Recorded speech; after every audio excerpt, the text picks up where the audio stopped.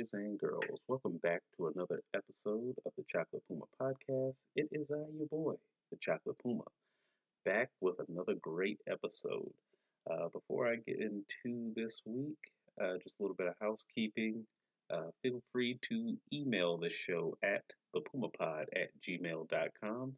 You can also rate, review, and subscribe to us. That way, you found us, you don't want to lose us. Got great stuff coming up, just like this episode. The NBA playoffs has just ended, so I got two of my favorite people in the world to talk sports with on. We got Jason Dime, who was on a few weeks ago, and if you've listened to the episode where I spoke to Sterling, you probably heard us talk quite a bit about this gentleman making his podcast debut, my boy Killer K from the Bay. So I give to you Jason Dime, Killer Carl, as we discuss NBA basketball. Enjoy. All right. So the bubble is over. The championship has been decided. Lakers have pulled it off. Gentlemen, what are your thoughts? Biggest winner's the NBA, right? The bubble success story. That's the biggest winner, right? Gotta be. Gotta be. And then LeBron, man, the quest for greatness continues, right? Yeah, and I feel like LeBron winning has brought out some of the worst basketball takes I've ever seen in my life. Today, I thought I was going to have to strangle no less than 6 people who came up to me and called LeBron a loser. And I'm not even a LeBron guy like that, but I don't stand for things that are not statistically true. Like if I have stats to back something up, you cannot just throw out a blanket. Well, that guy's just not a winner. Well, and you know, it's crazy for people to be saying that right now. Like, even just forget historically, just this year, look at what he has done. This, you know, Carl, we were talking about this a little bit. Like, this is his best year, maybe. Like, that's not crazy to say, and not necessarily he's the most talented, but what he did this year was one of the most impressive things we ever saw. He came onto a team that had never been together before. They pretty much immediately gelled and were in first place in the West going into COVID. Then we go into the bubble. They sort of have a figuring out period that takes like 5 games, and then they're the best team again. And if you look at each series they played in, I know they were favored in Vegas, but all the experts were loving picking against them. I mean, Denver in 7. Yeah, people were saying that. Miami in 6, I heard. Portland's going to give them trouble, you know? So I think just this year alone to come down on LeBron is insane, in my opinion. I think he was incredible. Right. I think it's a holdover from the Miami years. I think there's people who just hate LeBron. Like, they don't even follow the NBA. They just get on around the playoffs and they just say, we hate LeBron, and we're going to tell you all the reasons we hate LeBron, and that's it, because that's the only group of people left, right?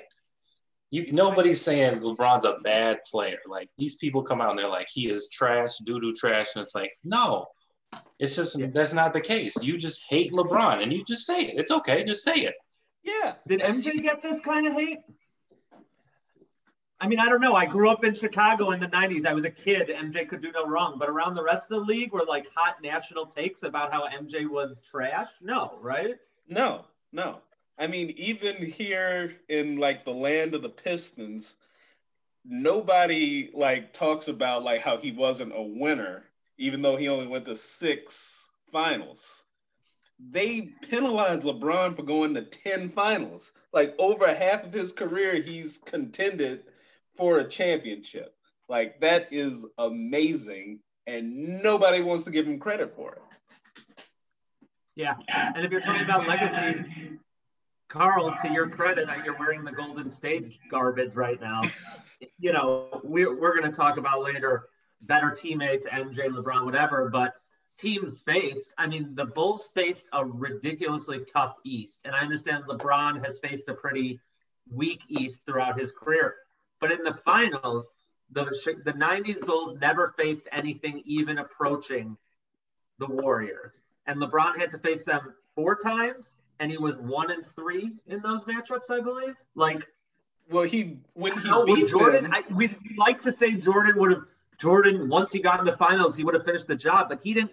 You know, the 97 Utah Jazz are not the 17 Golden State Warriors. So that whole finals record thing is a little unfair, if not a lot unfair.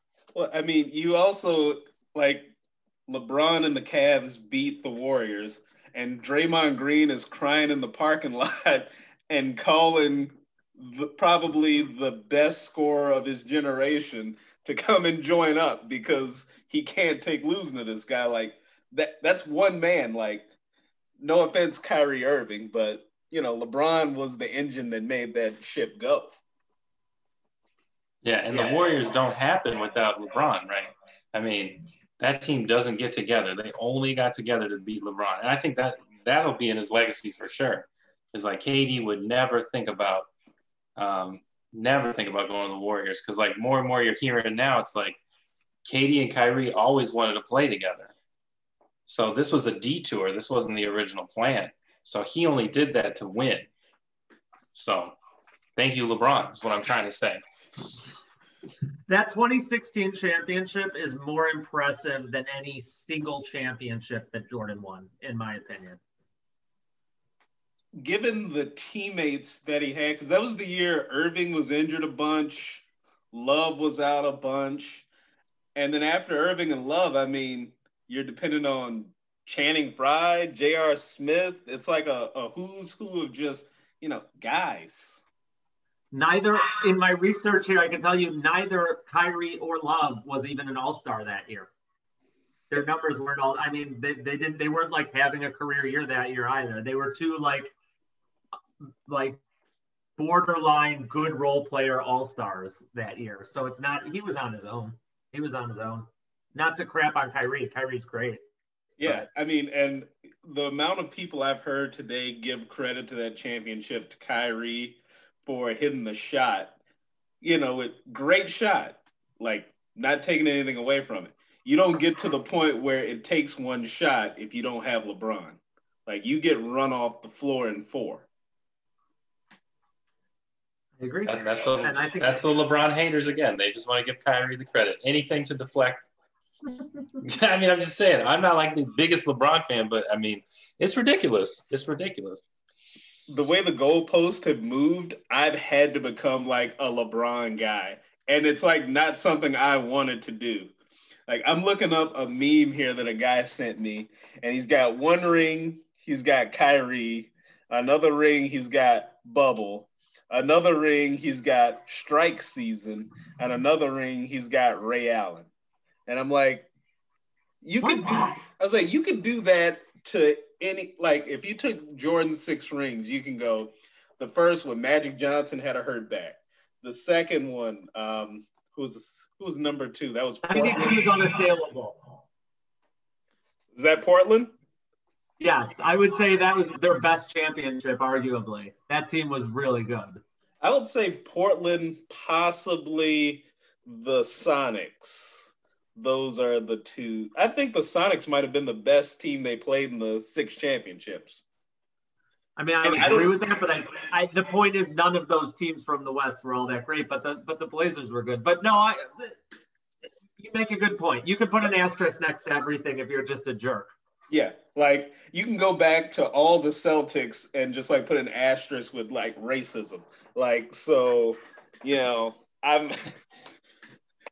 it was like Every no single winning. one. And I was just, like, getting frustrated because I'm like, you people aren't listening to statistics and you're not listening to logic. Like, just say you hate LeBron and move on, because you know I'm not going to let this go because I can't lose to people who don't watch basketball.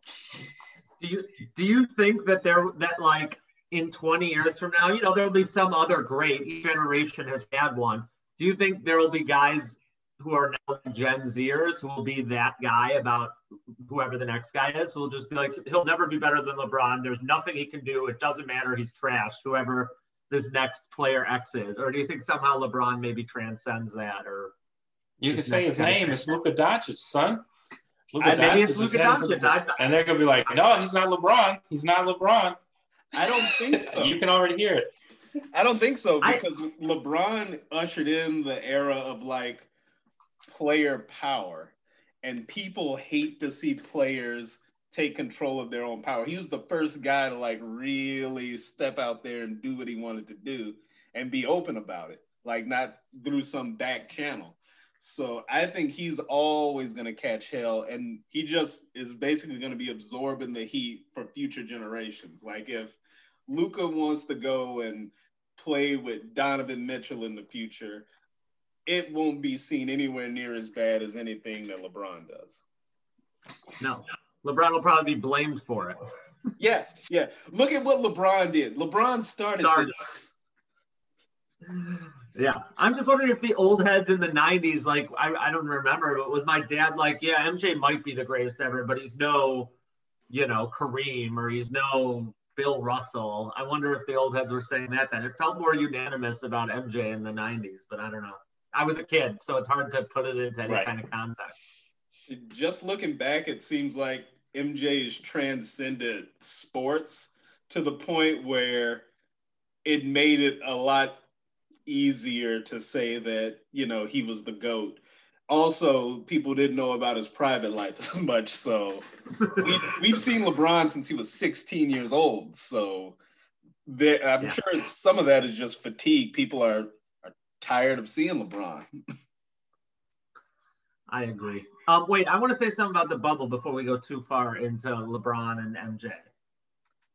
I think this bubble season is one of my favorite NBA seasons of all time. And I understand why the context of that is probably creating that for me.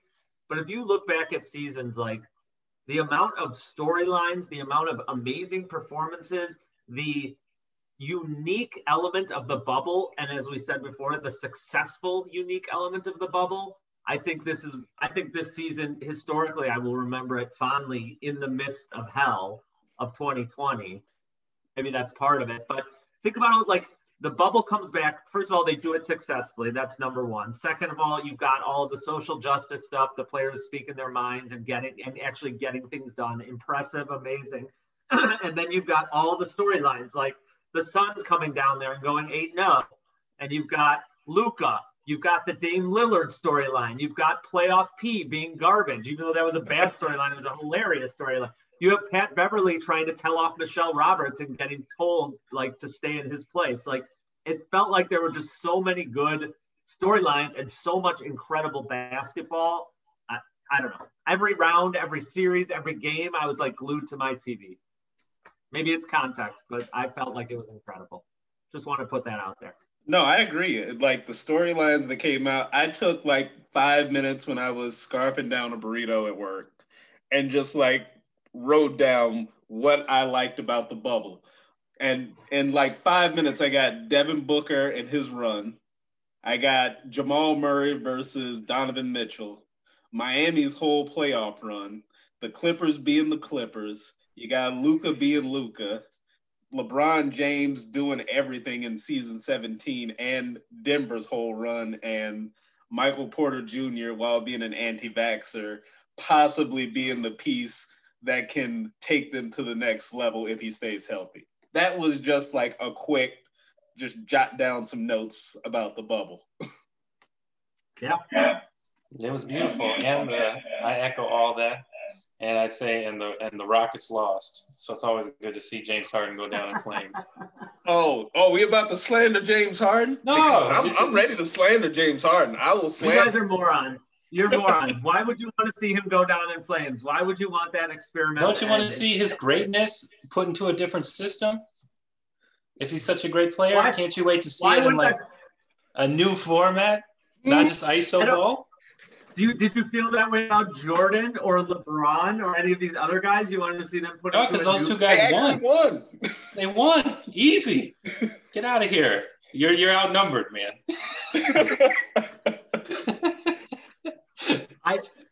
I think it's entertaining to watch, and at the very least, it's entertaining as a villain. The Rockets are entertaining as a villain. If they disappear, now who's the villain? Like the Clippers are too trash to be the villain. And the Lakers, it's LeBron. I mean, like, they're the villain because they're good, but they're not the villain. Like, Houston is a great villain.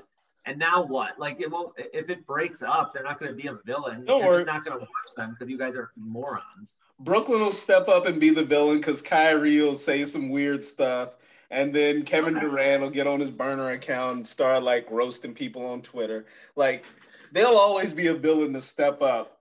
And they probably won't use spreadsheets, which will make them a whole lot less annoying. Oh, Daryl Morey still having his job. That's crazy too. How? I mean, he hasn't gotten fired yet. That's incredible, right? Is he safe, or is it just like a matter of time now? I mean, you saw the firings already come down for, the coaches and whatnot. You assume Morey would have already been gone, and I thought that was a done deal. But I mean, I was hearing like Morey was basically trying to like torpedo this job so he got fired and could go to get paid the rest of his contract and then go to Washington. I heard that Washington rumor. Yeah. It's crazy how rear view that China thing became. Oh, they blamed that on China LeBron thing went so down hard. and we were like, he's going to be fired automatically. Oh, he shut up and deleted a tweet, and they blamed LeBron for that so fast. And I love that people were like, oh, well, LeBron could have said something. And I was like, yeah, well, his family was over there. And while they may not hold LeBron James, what the hell is to stop him from stopping Savannah James or Bronny James? You know what I mean? Like, you got to say what you got to say to get your family out of a communist regime. There were definitely personal safety issues that need to be considered. Yeah. Thanks, Daryl Morey. And what made it worse, what made me so angry about the whole Daryl Morey thing is that people were like, oh, he was just speaking his mind. He was doing this. He was doing what he thought was right. Hey, he was doing what he thought was right. And then the minute he got any kind of pushback, he deleted it and folded so fast. And I'm like, you can't even stand up for what you believe in. You're not even worth defending. See, you guys are horrible. You're doing to Daryl Morey what you're accusing people of doing to LeBron. You literally, in one breath, just defended LeBron for speaking out to protect his family and not standing up. Daryl Morey didn't have to say anything. He started this apropos of nothing. He just mentioned like, hey, China, here's this controversial topic. LeBron said something after he got confronted with Daryl Morey's uninformed dumbass. Like, just I agree completely. I don't want to be the Daryl Morey defender guy. So that's fine. I'm off it. Look, just jump on this Houston hater train and be on the right side of history. Choo choo, baby. Choo choo. I can't. I like them as villains. And you know what? I was thinking about the KD Kyrie thing while we're talking here, and I like both of them, and I'm totally ready to like think of them as villains. I have no problem with that. And the key linchpin is DeAndre Jordan. I've always disliked DeAndre Jordan. I feel like he's the guy who makes it all villainous for me. Remember when he did that thing with Dallas where he like committed to them and then decommitted or something? And they were in the living room. And it screwed Dallas for like 2 years. Yeah. Now that was a Clipper team that I could like. For sure. The problem is they had a loser for a coach. No offense, Doc Rivers of Chicago fame. Yeah, I've never defended Doc Rivers, so. Are you excited to hear his like raspy voice screaming spacing all day at Ben Simmons and Joel Embiid for 70 games? He doesn't have to yell anything about spacing to Ben Simmons because Ben Simmons isn't going to shoot. Like, it's fine. You know, we're just going to give you $130 million to do the same thing that you've been doing since LSU. I think you make a great point. You know, the point of whether Ben Simmons is good or has developed or is he in a bad situation. If even in a bad situation, he hasn't tried to do the things that he needs to do to grow. That's my problem with him. And I think that's what you're saying, B-Town. Yeah. It's like, even if it still didn't work with Embiid, I'd like to see him like in the gym working on his shot and then actually shooting it in games. Like there's never been a more obvious thing to improve for a talented player than Ben Simmons. That's what bothers me about him. he was so close to me, like coming out of college. He was the closest thing to like a generational guy. Like we've never seen somebody that can do this.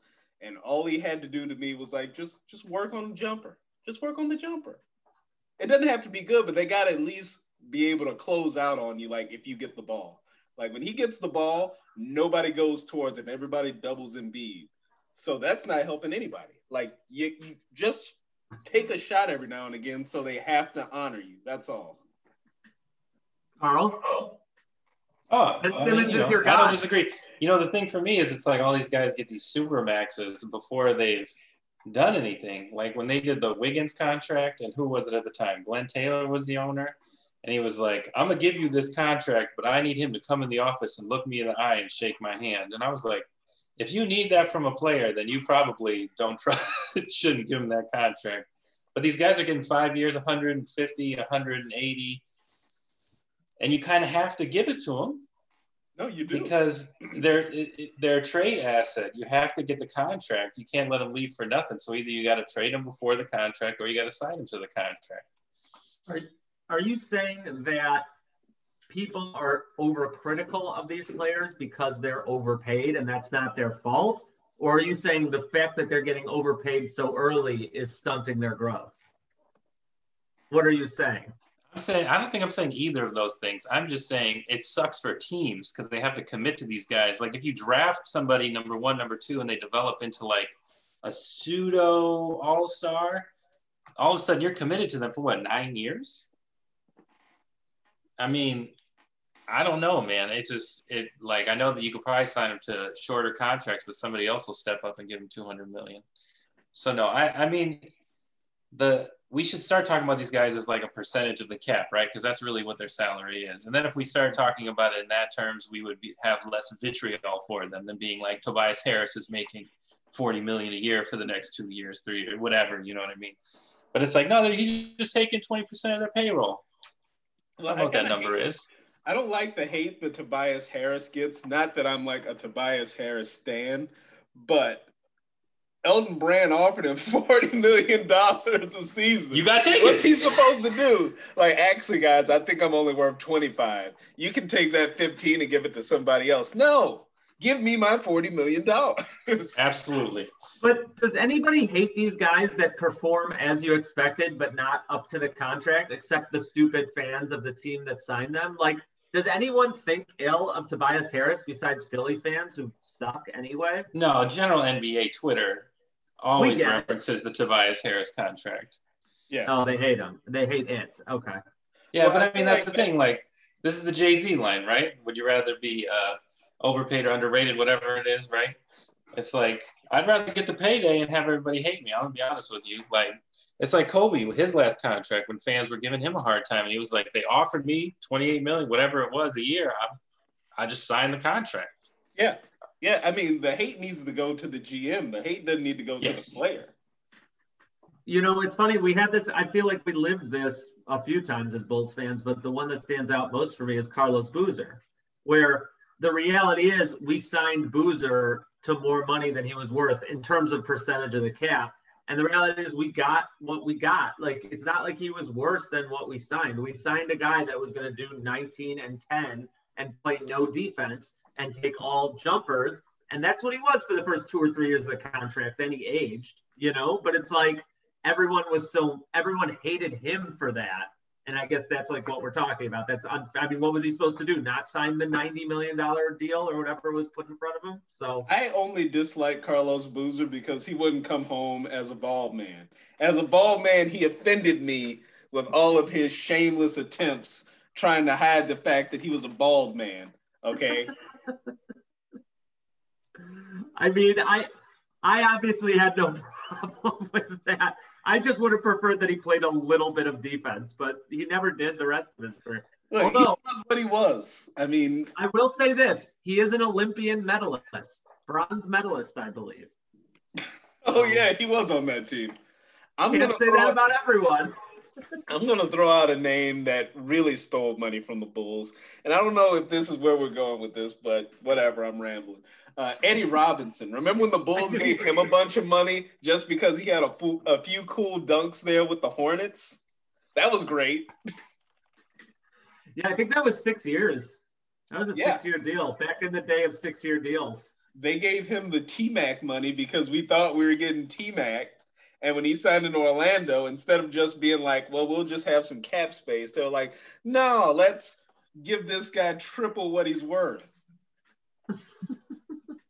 I mean, we could talk about bad Bulls contracts all day. We're sitting on Felicio's contract. They gave him a contract when there was literally nobody to bid against. They gave him 3 years, I think. Yeah. So, hopefully Karnisovas takes over and makes things right. I'm impressed with his track record in Denver. So For sure. Carl, this is turning into a Bulls pod. Oh, I love it. I love it, man. Over under wins Bulls next year, Carl. What do you think? 40, right? That's what D-Tom here thinks. Oh, I went over, baby. I feel like 40 is a good under number. on that all day. I said 43. I'm all in. I'm drinking the Billy Donovan Kool-Aid. I mean, I thought they were going to be good last year, and I think it was mainly health and bad coaching. I mean, correct. I like their starting five. The biggest problem is, assuming they all come back and it's a starting five, we have a better coach and they stay healthy, how detrimental was the bad coaching over the last 2 years to the young guys' development? Like, is Lauri Markkanen ruined? I don't want to think so, but it's possible. Like, he was really frustrated. I don't think Levine is, but Markkanen's talented enough. I think that he'll do fine. It's guys like Chris Dunn. but Chip ruined him. What now? In Minnesota. Yeah, so like Chris Dunn. Who else am I thinking? Denzel Valentine. Like guys who would be coming off the bench anyway. I think that they're probably more damaged by what Jim Boylan did than anybody else. But those two guys are done now, right? We're done with Chris Dunn and Denzel, right? I thought Valentine was one of the best players coming out in that draft, and his knees just haven't held up. Yeah. I mean, I feel like he'll catch on somewhere coming off the bench, but I don't know if he'll be back in Chicago. I mean, who knows? A good coach can change a lot of things. Hey, Yeah, Billy Donovan's still a shock hire to me. Yeah. It was shocking to me. Which side?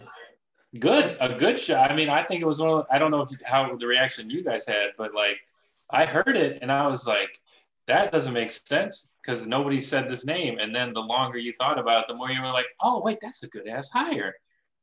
Like this makes why wouldn't you want one of the best coaches possible, has a good track record?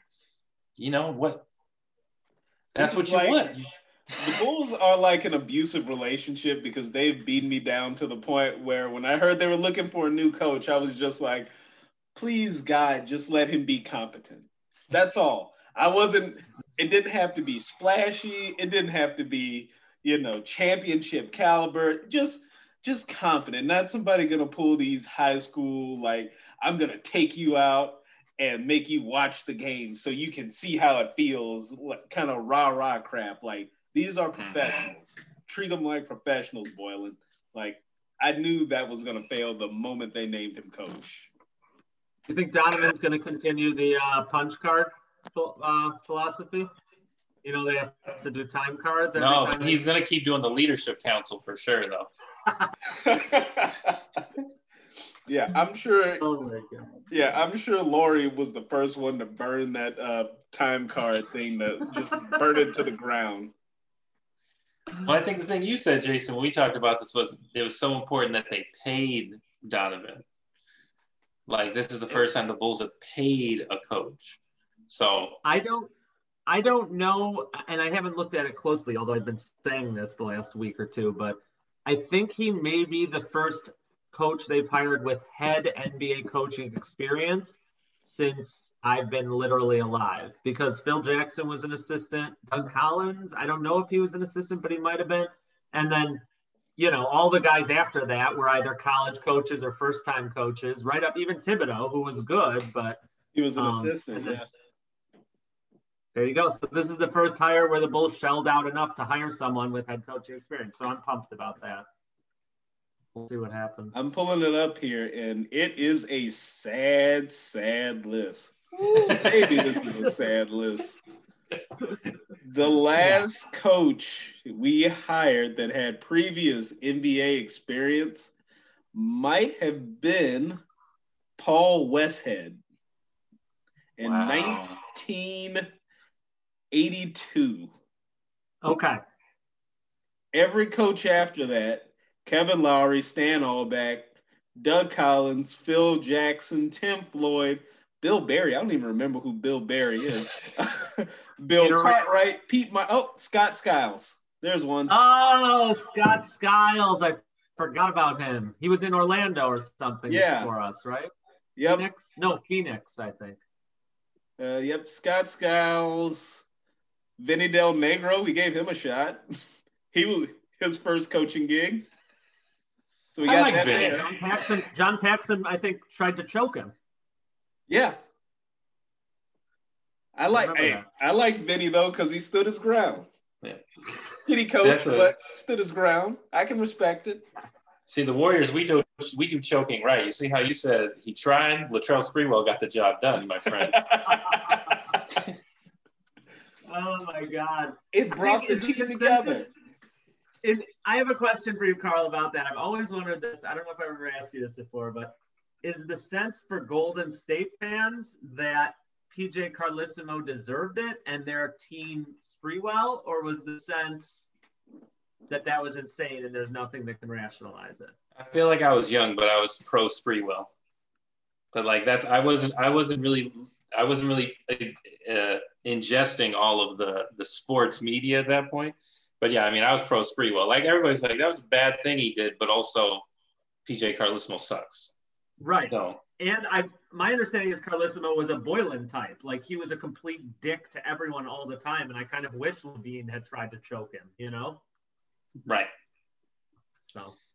Okay. Yeah, I mean, I remember when it happened at the barber shop, a guy was like, yeah, good, because he ruined Mitch Richmond. Right. I don't remember anybody in like my world being like, oh, you could never choke a coach. The one person I remember was my barber, and he was like, yeah, good. He ruined Mitch Richmond. He deserved to get choked. I'd choke him too. I'm on board. I have no problem with that. It's like the old saying, Matt Barnes says, you know, violence isn't the answer, but sometimes it is. Another Warriors great. Carl's heroes. This is just turning into a weird Warriors podcast. Hey, we're the favorites next year, right, guys? Not according to Vegas. 49 games. That's the line for it? I go over on 49. No, I just made that up. But I can't imagine. I'm sure Vegas has no idea what to do with them. Well, all right. So I'm gonna look it up here. I feel like can Vegas even put lines out for wins, because it's like, we don't how even know much season are we gonna get? I saw on ESPN this morning they had mentioned the teams with the best odds here. Yeah, it's an I don't know how I feel. I don't know how I feel about this list already. I might have to put some money on, because so they're going Lakers, then they're going Clippers. For odds to win the championship? Yeah. Bucks, then Warriors, Nets, Celtics, Heat, Raptors, Nuggets. Okay. The only thing I really have a problem with on that list is the Nets and the Warriors, just because they're such a question mark, but I don't know where you put them. So I feel like the Warriors they're in a good spot. The one I have a question with is the Clippers, because who's going to be the coach? Also, they're the Clippers, so they shouldn't be allowed to be in this conversation. Like I feel like they've lost the right to be in this conversation. Well, I think I'm going to say something that sounds crazy in 2020, and obviously coaching is the problem and playoff P is the problem, but I think the real problem they have is they don't have a defensive inside presence. And it turns out, I think you really need that. Even Kawhi with the Raptors last year had the corpse of Marc Gasol and Serge Ibaka and, you know, Siakam and some guys that could defend down low. You know, Harrell was trash on defense. Maybe he was, you know, he came in late. Didn't he have COVID or something? No, his grandma died. Yeah. Oh, his grandma died, so he couldn't get into a rhythm. And then To be Zubac fair, is. He's not really a good defensive player, though, to begin with. So It feels like, as much as they're blaming playoff Pete, when you watch how Miami had success with Bam really being everywhere on defense up until the finals, and the Lakers with AD essentially being, in my opinion, arguably in retrospect, the defensive player of the year, it feels like you don't need that, but you need someone to protect the rim. And they just didn't have that. I mean, the Clippers don't have that. So I think that's their biggest question mark is, do they have enough pieces to make a deal to get a center in that can at least stand in front of the basket and make it harder to score layups on them, you know? Right. I mean, really, what the takeaway from the series was, like, defense. Because, like, what was the highest total? It was, like, 121 game. But it's like everybody was building to compete with the Warriors. So they were like, yo, we got to score 150. We got to score. And I'm like, this stuff's all cyclical. Like, you think you want all great shooters right now and spread the floor, yeah. And the Lakers were like, no, we just want, like, people who know their roles, and we're going to play shut-up defense. We're just going to shut you down and funnel everybody to AD, and he's going to challenge every shot. And so it's like, you just got to – it's cyclical. So it's funny. It's funny to see that the Lakers are doing it with, like, defense.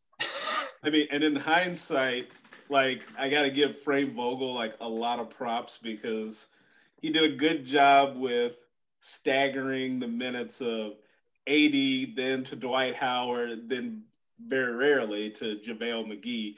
But they kept the same game plan, like, keep this defensive-minded center.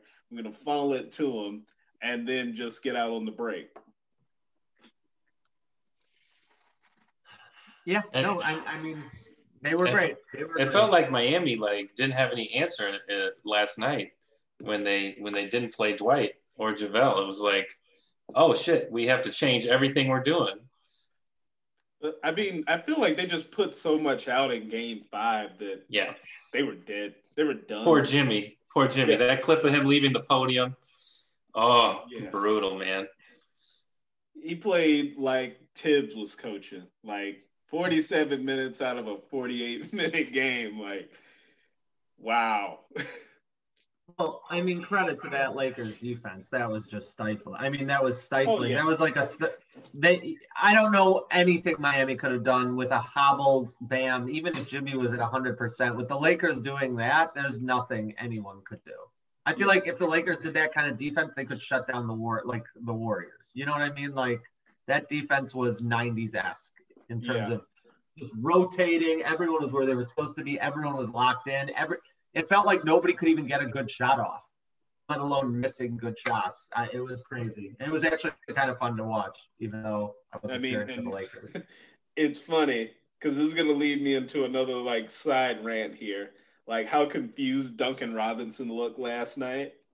Like, but then I saw this morning, someone said that the better shooter is between Duncan Robinson and Klay Thompson is Duncan Robinson.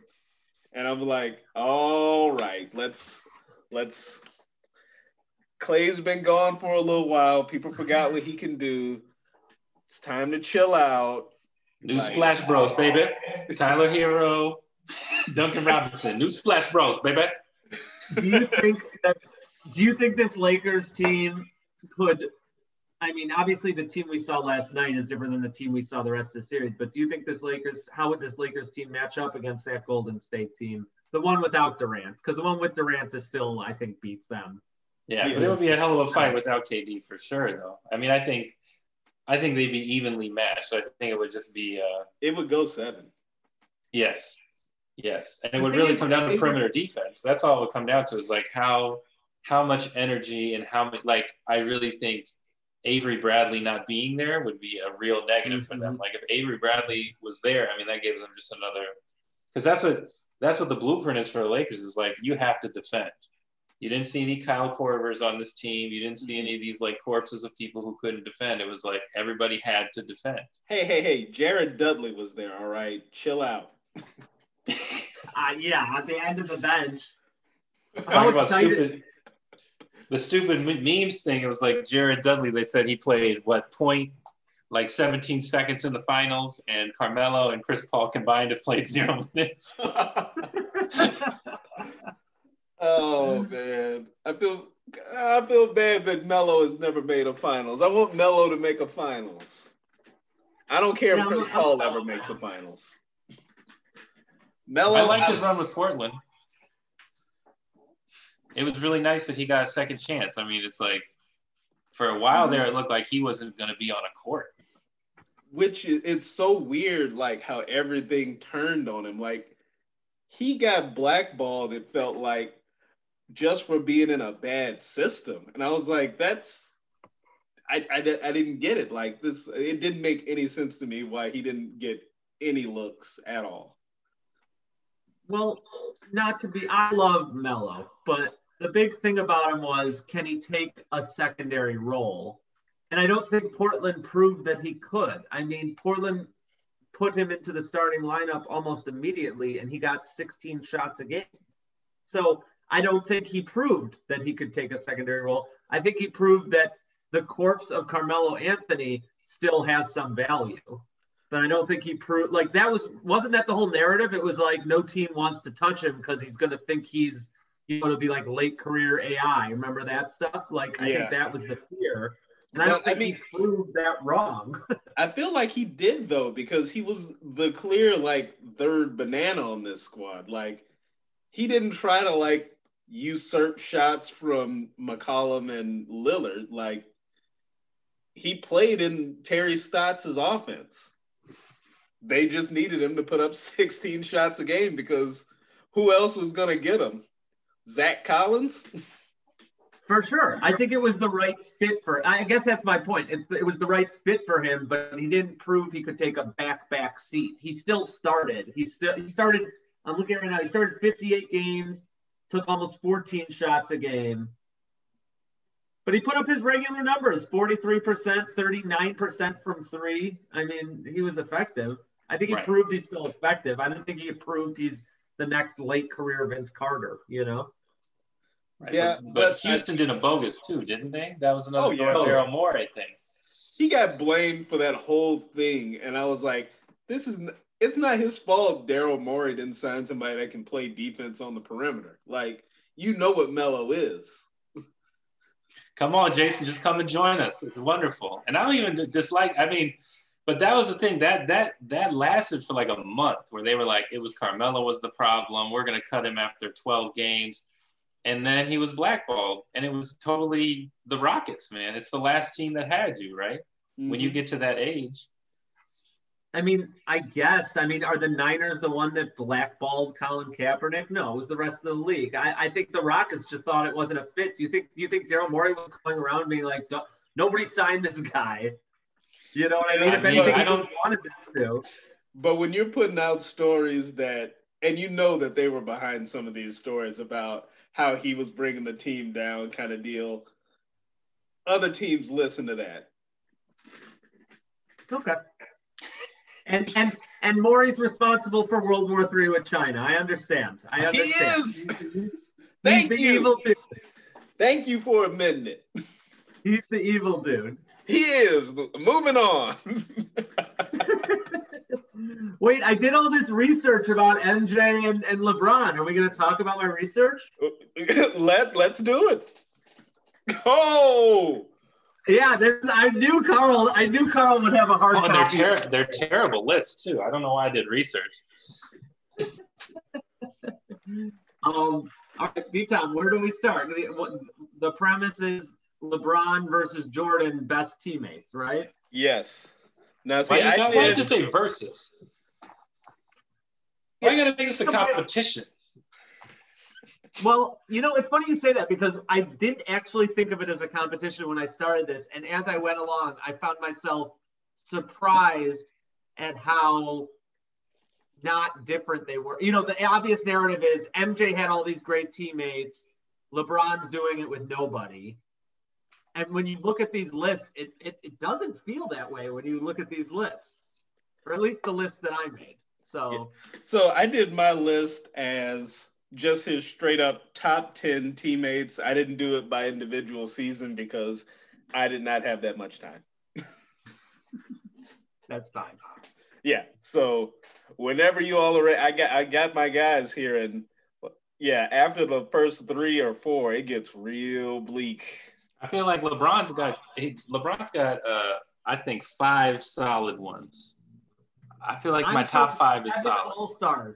7 all-stars on his top 10 list. Really? Okay, let me. I did some deeper research. Oh gosh. Wait, so whatever. Should we start from the top? Yeah, we all agree on number 1, right? Dwayne Wade. No, we absolutely don't agree on number 1. Dwayne Wade. 2010 to 2011 specifically. It has to be 2011 because 12, 13, and 14 is a lesser Wade.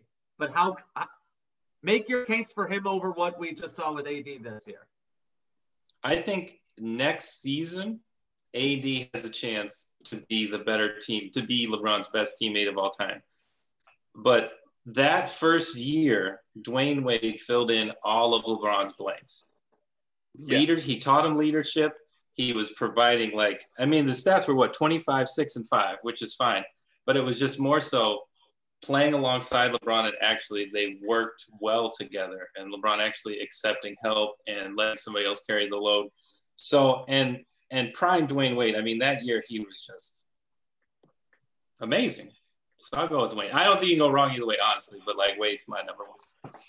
Yeah, just he basically taught LeBron how to win in the finals, because Bron's first trip to the finals was against the Spurs, and it's not LeBron's fault that his number 2 is Boobie Gibson, but that 2011 run to the finals when LeBron kind of was trying to be the big bad of the NBA, putting on the fake tough guy persona and not being himself. They failed miserably in Dallas.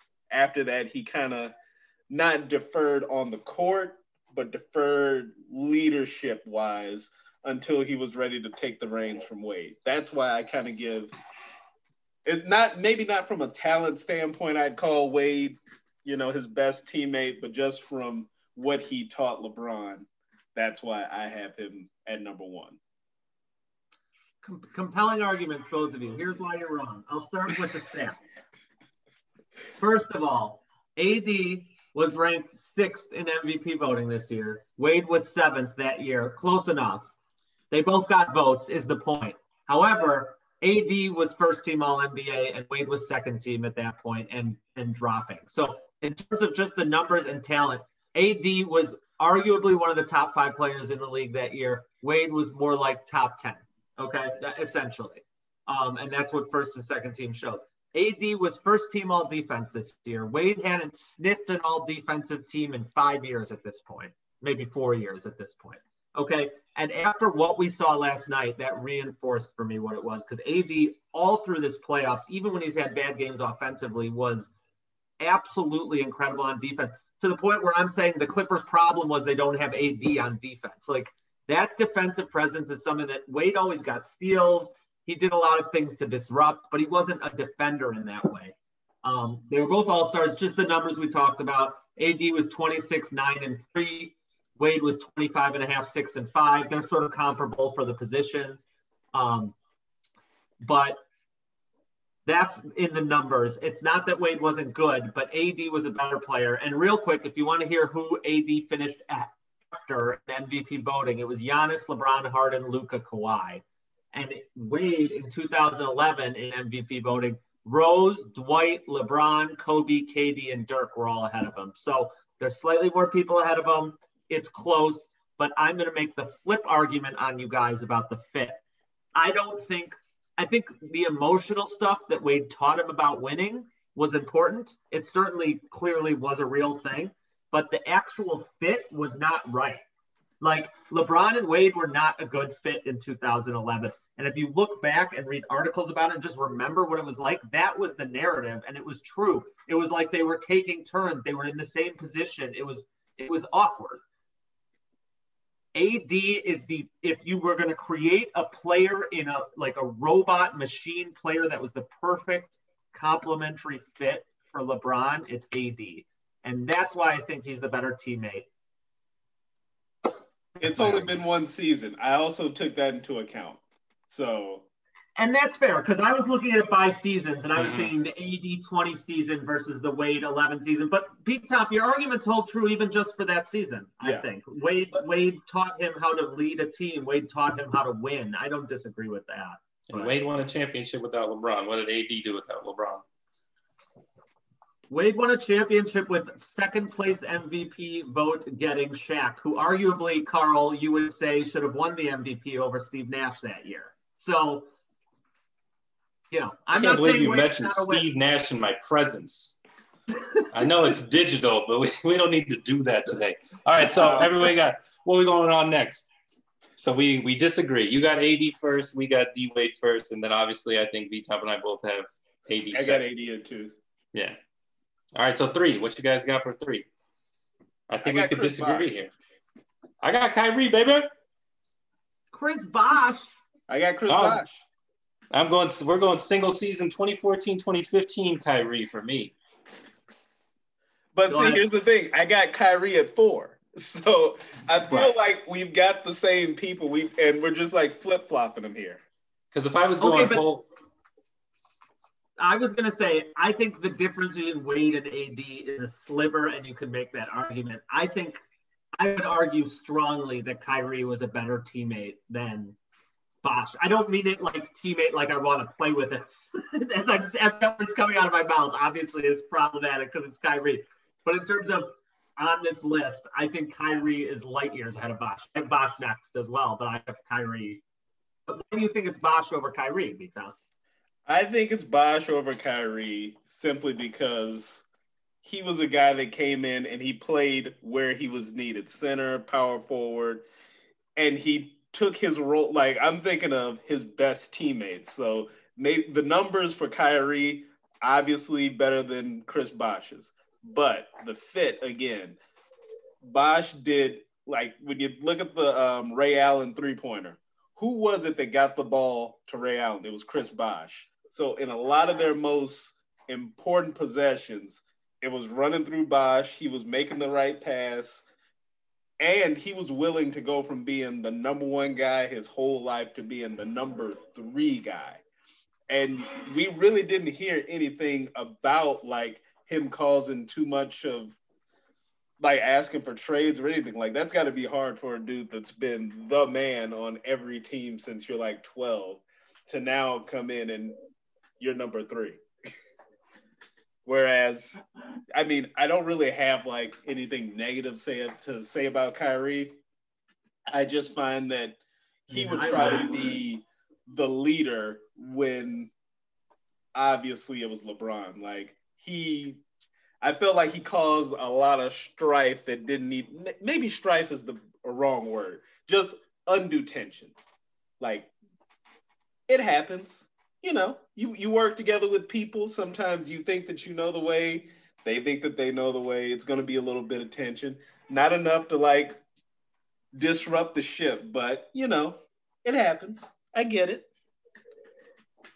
You're making me feel like I think you did this list right and I did this list wrong. Like, literally, because I think Bosh is a better teammate than Kyrie Irving. He's a better teammate. And that is a better, I think, a way of looking at it. I think that maybe plays into the Wade and AD disagreement. Because I was thinking of it as, like, in 30 years when they look back and you say who was, like, LeBron never played with anyone good, I think you're going to pull out Kyrie's name as someone good he played with before you pull out Bosh's name. And I'm not saying those have to be mutually exclusive, but I think, yeah. So that, I think my argument for Kyrie, your argument for Bosh is strong, and I don't have arguments against it. My argument for Kyrie is that in that context, he was who did LeBron play with who was good during his career? I'm explaining this to my kids in 20 years. I think I say Kyrie first because Kyrie's a better talent, I think. Oh, I would definitely, if Julian comes up to me in 5 years and says, who did LeBron play with? I'll say AD, I'll say Kyrie, It'll be a while before I get to Bosh. No disrespect to Bosh. No. And that's just why we got to say how we did it, right? So, because I think Diamond and I both did it the same way, where I was like 1 year, best statistical teammate. And I'm not necessarily worried about chemistry or anything else. I'm just like, who put up the numbers next to LeBron? But like whole career, I think, or whole time together with LeBron, I definitely think Bosh is much better teammate. Carl, can I ask you something? You said you wanted, when we were doing by years, you said you took the 14-15 Kyrie. I personally took the 16-17 Kyrie. Did you do? Am I diving too deep into just this? Numbers, just numbers for me. I just picked the best numbers that I could. Now in 16-17, he averaged 25, 3, and 6, and he shot 47, 40, 90. He almost had a 50, 40, 90 season. Oh, I'll take it then. I picked the wrong year. That was the year they lost to the KD. I mean, Anyway, that's not super relevant. Okay. I like the argument for Bosh. Hard for me to argue with you, B-Tom. All right, so who's 5? We all know who 5 is, right? Wait, no, do we? Because clearly we haven't gotten any of the same ones yet. So. Yeah, that's true. I just like saying we all know what it is, so we're all going to agree and then we disagree, see? I mean, it's Love, right? Who it's has Love. Someone besides okay, I got Kevin Love too. Yes. Okay. All right, you want to hit me? I'll hit you with 6. Should we talk about Kevin Love? We all know Kevin Love. I feel like we all agree, so, I mean, yeah. Wait, the only thing I want to hear is I want to hear the B-Tom reason for Kevin Love, because I like where his viewpoint is coming from, because on my spreadsheet, it's all numbers. Yeah. I don't have notes about how they're good teammates. So go ahead, B-Tom. Why do you like Kevin Love? I guess there's not again, it all comes down to like accepting his role. So he was the guy who was he did what, a 30-30 with Minnesota, and then he comes to Cleveland, and again now he's being moved to number 3 basically. But you never heard any complaints. He went out there, he did his job. He still averaged, during his 4 years with LeBron, he averaged 17 and 10, which if that's your third option, that's fantastic. And then even in the finals, when they finally beat the Warriors, it was Kevin Love who was guarding Steph Curry on the last possession. That is a very slow-footed power forward who is not athletic and known for his defensive prowess, going out there and doing what he had to do to help the team win a title. That's fantastic. That's why he's on my list. Strong case. He was injured. Have to say it. I tried to hold it in. Just There's no way not to have these Cleveland conversations about Golden State being part of it. I feel like now it's about to start getting real sad, though. Yeah, my 6 no is way. terrible. I'm pumped about a couple of these. I am pumped. All right, I'll do mine first because I don't feel good about any of these. I got Mr. Mo Williams at 6. Yes, I have him too. Why don't you feel good about him? He averaged like almost 20. Didn't he average 18 points? I'm looking at it. He averaged 18 points on that team on very efficient shooting.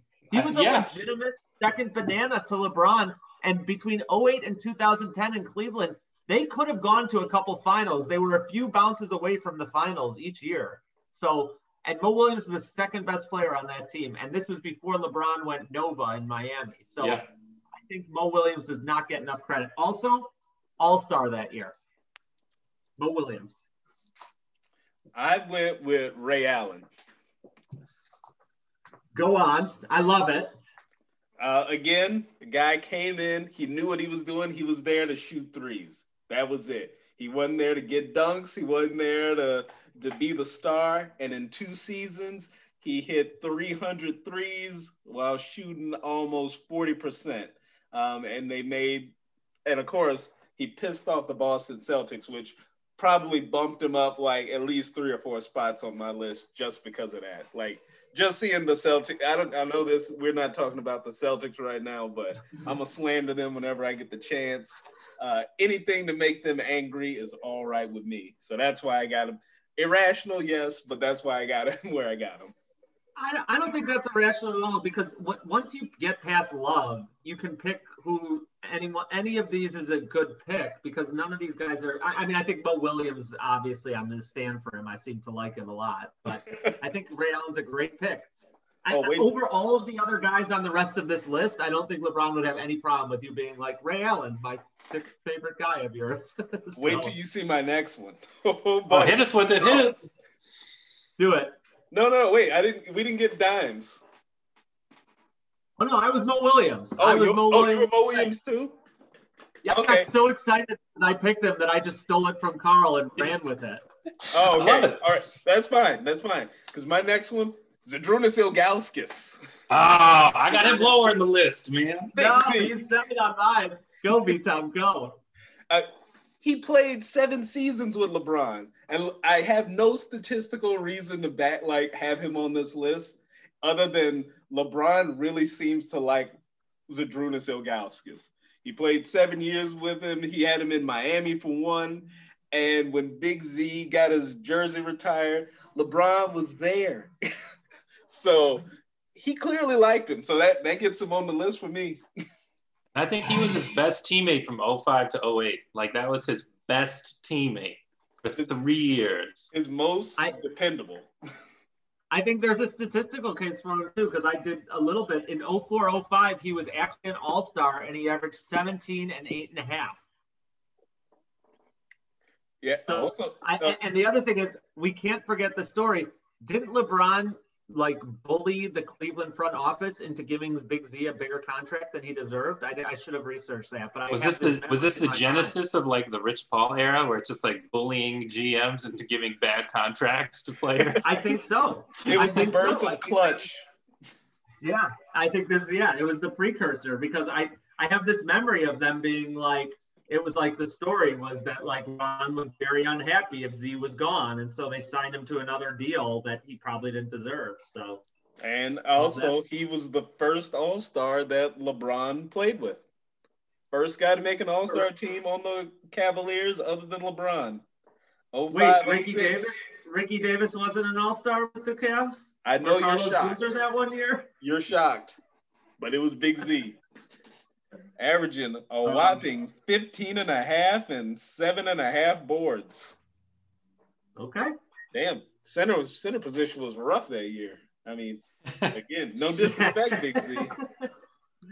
I mean, you also got to take into account, I always think about this with some of these guys who play with LeBron. They get so many more national TV games and so much more, press, and sometimes they get more, I don't know. And that was a little bit to take anything away from Big Z, but a little bit pre-internet too, right? So you didn't have people just voting from their phones. It was less controversial. Dude, I got Boozer at 7. Wow, Boozer that 1 year? Yeah, 15 and 11, 2 assists. It's fine. Another great contract leaving story. I don't know exactly how it goes, but I think they let him out of his contract so that they could sign him to a different kind of extension. They didn't have to let him out. And he agreed. They had a handshake deal. And after they let him out, he went and signed a bigger deal with Utah, right? Yep. Yeah. That's LeBron's indoctrination to it's a business. You better get that shit in right, Dan Gilbert. Important teammates to teach him that. It's a business. Hey, they'll cut you in a minute. I had no problem with it. Yeah. Wait, can I do my number 8? Because it's one of my favorites. Wait, who was your 7? Ilgauskas. I was Big Z too. Both. Okay. Why do we keep forgetting your picks? Because when I hear one of you pick it, I get super pumped. Go ahead. Do your number 8. J.R. Smith. Oh. Okay. 2015, 2016. I'm not mad at that. I thought maybe you guys would disagree, but no. The statistical case is not great. I mean, he averages 12.5, 3, and 2, but he shoots 40% from 3. And LeBron, if you remember, because all we think about now with J.R. Smith is that blown game one thing a couple years later, the next year, I think. But if you remember that year, he was a guy that LeBron depended on. LeBron trusted him. He had that guy taking, if LeBron didn't trust you, you're not taking 10 threes a game. You know what I mean? True. And he hit him. I mean, we remember him as he started to decline. But in the championship year, Carl, J.R. Smith was a killer. Yes, correct. Totally agree. I love J.R. Smith. I saw a stat the other day. He's like number 4 or number 5 all time in playoff 3-pointers made. Like, that's what I'm he saying. has his moments. When he gets hot, he gets hot. I agree. And now we see it's the corpse of him on the Lakers, and we saw the decline. But let's not forget, he was a key ingredient in that 2016 title. But he's still shirtless. Always shirtless now, shirtless then. I saw him shirtless at the Cubs Cleveland Indians World Series game. He was there in a box, shirtless. Makes sense. Now, see, my number 8 is Udonis Haslem. Oh my God, I can't believe you picked him. I was thinking about putting him on my list and I didn't. Go. I got him. And again, it has nothing to do with numbers, but I feel like Udonis Haslem has seen some things in his life, and he probably protected LeBron both on and off the court during the first run in South Beach there. It feels like if you ask anyone that ever played even one season with Udonis Haslem, they would name him as one of their top teammates. He feels like that kind of guy. That, and also probably out of fear, because if you disrespect him and don't put him on your list, there's going to be problems. Because he's out here in these streets.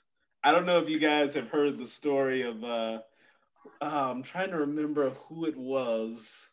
It might have been Dwayne Wade or Chris Bosh.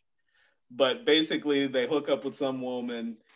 She robs them like of whatever chains or whatever they have. And they're telling Haslam about it. And he's like, all right, well, let's go and get it. And they're like, yeah, let's go. And he was like, I don't think you understand what I mean by let's go and get it. So he's like, do you wanna go, or do you want to just let this one slide? And they're like, we're gonna let this slide. I believe it, man. That's a good teammate.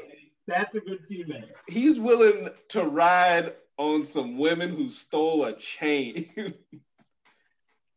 He's got to make the list for that alone. Fair enough. What you got, Carl? I'm still going full stats and old fantasy players of mine. Drew Gooden, 17. Whoa! 17 goods. and 11, baby. 17 and 11. 0405. What a front court. Gooden and Zydrunas Ilgauskas. I told you, I'm not talking, because I think with these, it's either you go one of two ways. You're either just like, let me look at straight performance, or you go, let me look at the intangibles. Because Mario Chalmers should be on all our lists, right? I hate Mario Chalmers. See, I didn't put him on my list because I hate him because of what happened with Memphis.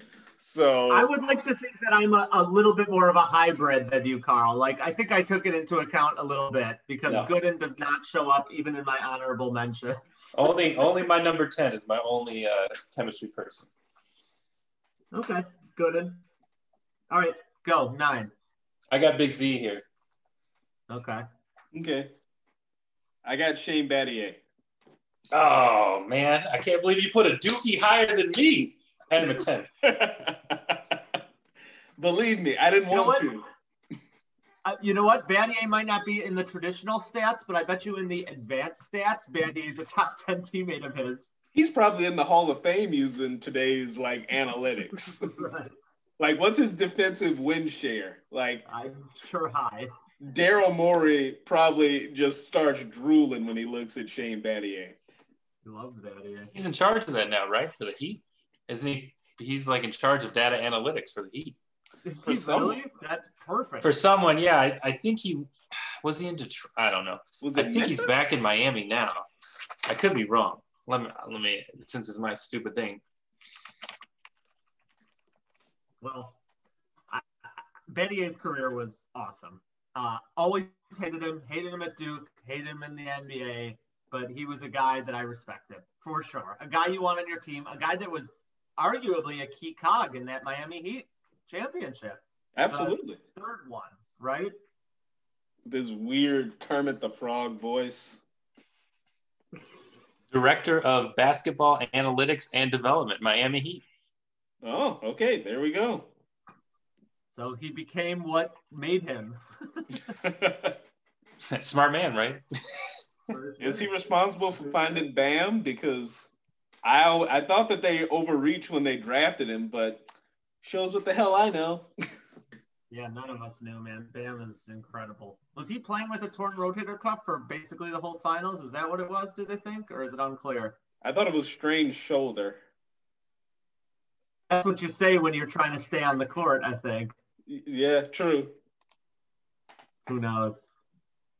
All right, let me throw my 10 out there. Oh, this was a tough toss-up. Should I go with my controversial 10th pick, or should I just go with my traditional 10th pick? I want controversy. 25 games of Antoine Jameson. The homie. Love Antoine Jameson. He was traded to the Cavs halfway through the 09-10 season. He only played 25 games. But that year, the Cavs should have gone to the finals. Remember, they blew it against Orlando. I think LeBron missed those free throws. He had that weird arm thing. Yeah. And he was already in Miami in his head. But yeah. Jameson was probably the second best player on that team. He averaged 16, 8, and 1 and shot 49-34% from shooting. Just saying, Antoine Jameson stretched the floor, played decent defense. He was a stretch four before stretch fours existed. Carl, I assume you want to jump on this because he has a Golden State pedigree. So he's part of that whole part of our history that is blacked out. Is it because he's a North Carolina guy? It's because he's a North Carolina guy too. No, I mean I just have all these fever dreams of him and Larry Hughes, just dribbling basketballs and taking bad shots. I just want to say Larry Hughes is on both of my lists, my Michael Jordan and my LeBron list. Honorable mention. Oh, God. Well, my number 10 is Tristan Thompson. Okay. That was my traditional one. I mean, not exciting. Averaged 8.5 boards in the 4 seasons with LeBron. Could get you some putback baskets. Good for 10 and 8. Couple of blocks. He was really good before. He was one of those guys who really suffered from the Kardashian curse, wasn't he? Yeah. Well, he kind of reversed it because he started cheating on him as soon as he. So it's he messed with the polarity of the Kardashian curse. So you just got to be a scumbag. You got to out scumbag them to make sure you don't get that curse. Right. Well, this is the biggest concern about Devin Booker's, meteoric rise is he's now linked up. So good luck to him. Yeah, fingers crossed, man. With the Kardashian, and he's done okay. Oh, bringing it back to Houston. Look, James Harden loved the strip clubs too much. He wasn't gonna let the Kardashians get too into him. Yeah, I feel like they thought it was a relationship, but Harden just thought it was two of them text, we just hanging.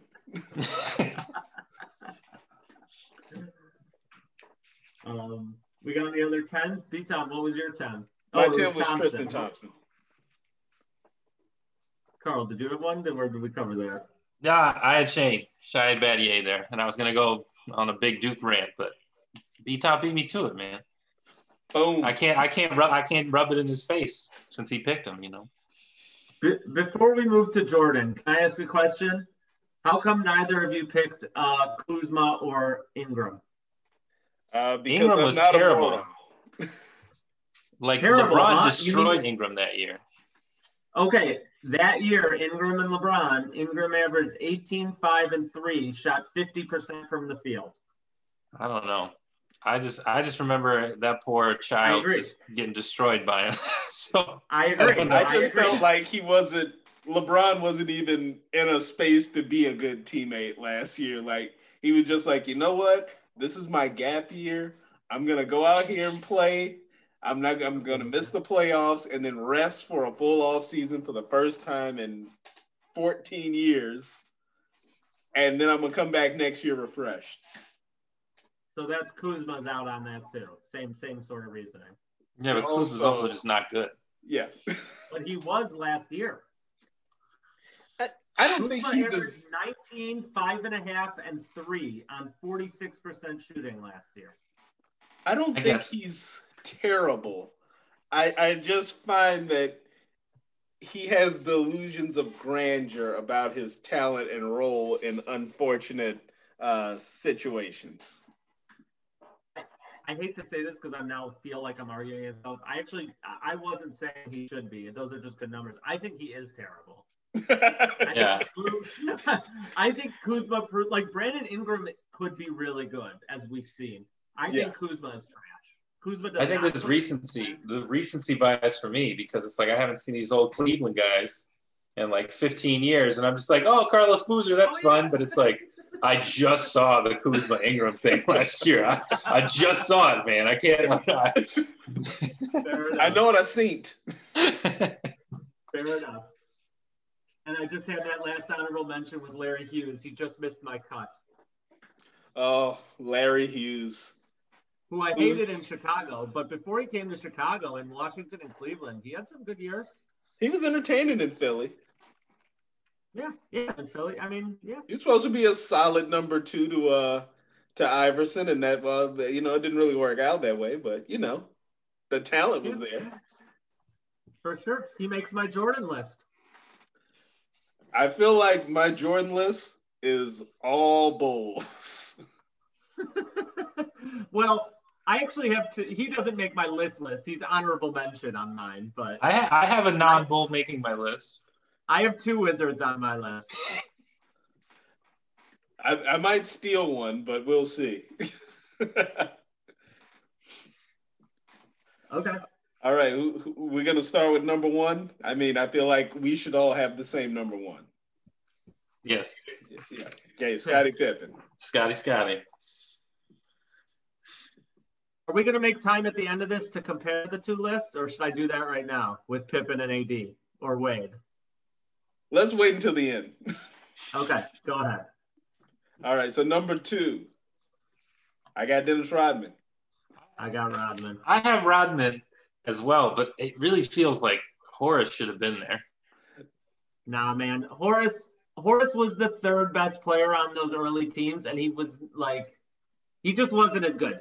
I think he made an all-star game after he left. He was like a 14-10 kind of guy, which is fine. I think like Dennis Rodman is remembered for more than being a specialist. And because I always specialist of all time, sure, like the best specialist in 30 years at that position. Yeah, absolutely. But I'm just saying, there's defense. See, I'm now stepping into your guys' house, but there's an argument that he wasn't even the 3rd best player on some of those late 90s teams, right? Could have been coach. 95-96 Rodman was that year's Rodman was light years better than any Grant we got. 96, 97, and 97, 98. I don't even need to make the case for it. You got to watch The Last Dance. That was Rodman. By that point, Rodman was barely paying attention and still effective, but The Last Dance just further cemented his role as the number 2 best teammate, because he was taking mental days off. He was going, instead of going to practice, he went and joined the NWO. He hit Diamond Dallas Page with a chair when he was supposed to be running suicides. Like, number 2, right there. I don't care. Horace Grant, you're number 3, but. Yeah, I have Grant at 3. I just was like, and watching Last Dance, all they do is shit on Horace Grant. Well, that's the other thing. If you want to, if you're talking about teammate in the sense that B-Town's been looking at it, Horace Grant certainly drops down as well, because even though Rodman was a pain in the ass, Rodman was a warrior and was there for them. Right. Grant was almost certainly leaking information to the press. I remember he was always taking games off with, as a kid, I remember like the joke on him was that he hangnail out 10 games, Horace Grant, that he was like super soft. And so, I mean, Grant's obviously next on my list, but I think Rodman is the clear number 2. Yeah. Yeah. All right, now who we got at 4? Because I feel like this is where things are about to start diverging here. I got Kukoc. I got Kukoc, but I feel I was borderline between him and someone else. Who do you have, B-Tom? I got Ron Harper. Okay. No way! I went Ron Harper. Go. Okay, Ron Harper. And this is using my teammate, my teammate theory here.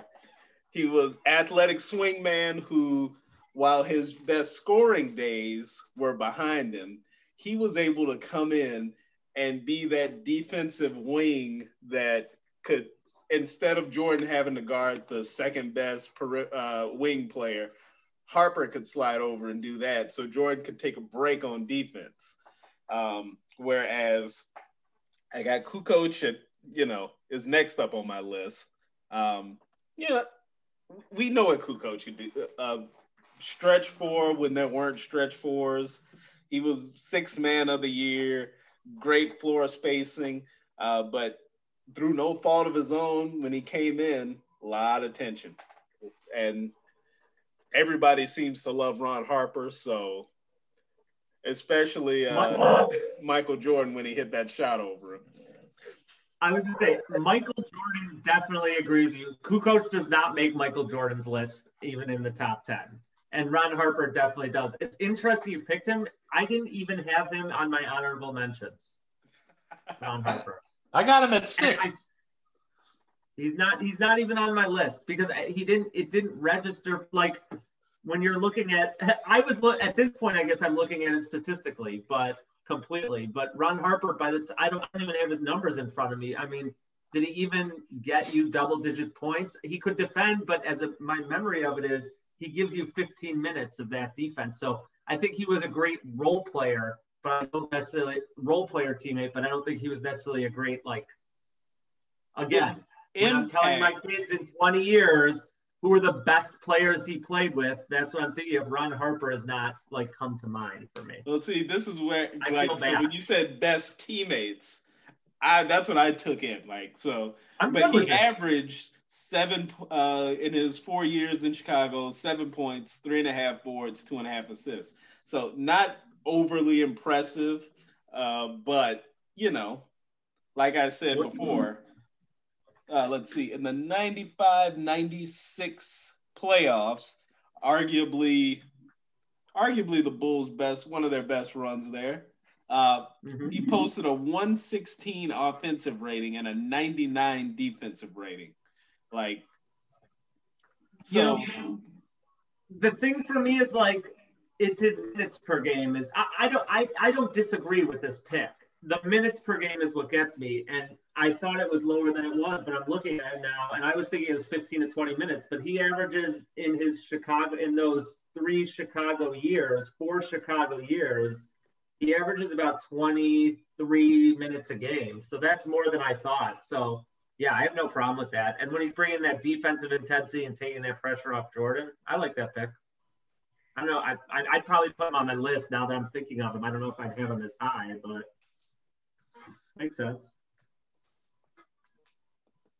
So then your 5 is Kukoc then? Yes. Yeah, that was my 5. Let's see, 7 seasons, averaged 14 points a game. In the playoffs, averaging 11, 5, and 4. In the Last Dance season, 13, 4, and 3, and shot 38% from the 3-point line. So, and I mean, he could handle the mental meat grinder that was Michael Jordan and Scottie Pippen hating your guts for no reason other than you getting chosen to come to Chicago. Yeah, he seems like a laid back, chill dude, which is the only way that can work. So. Yeah, I never realized how much. I knew they hated him. I didn't realize they hated him to the level that they did.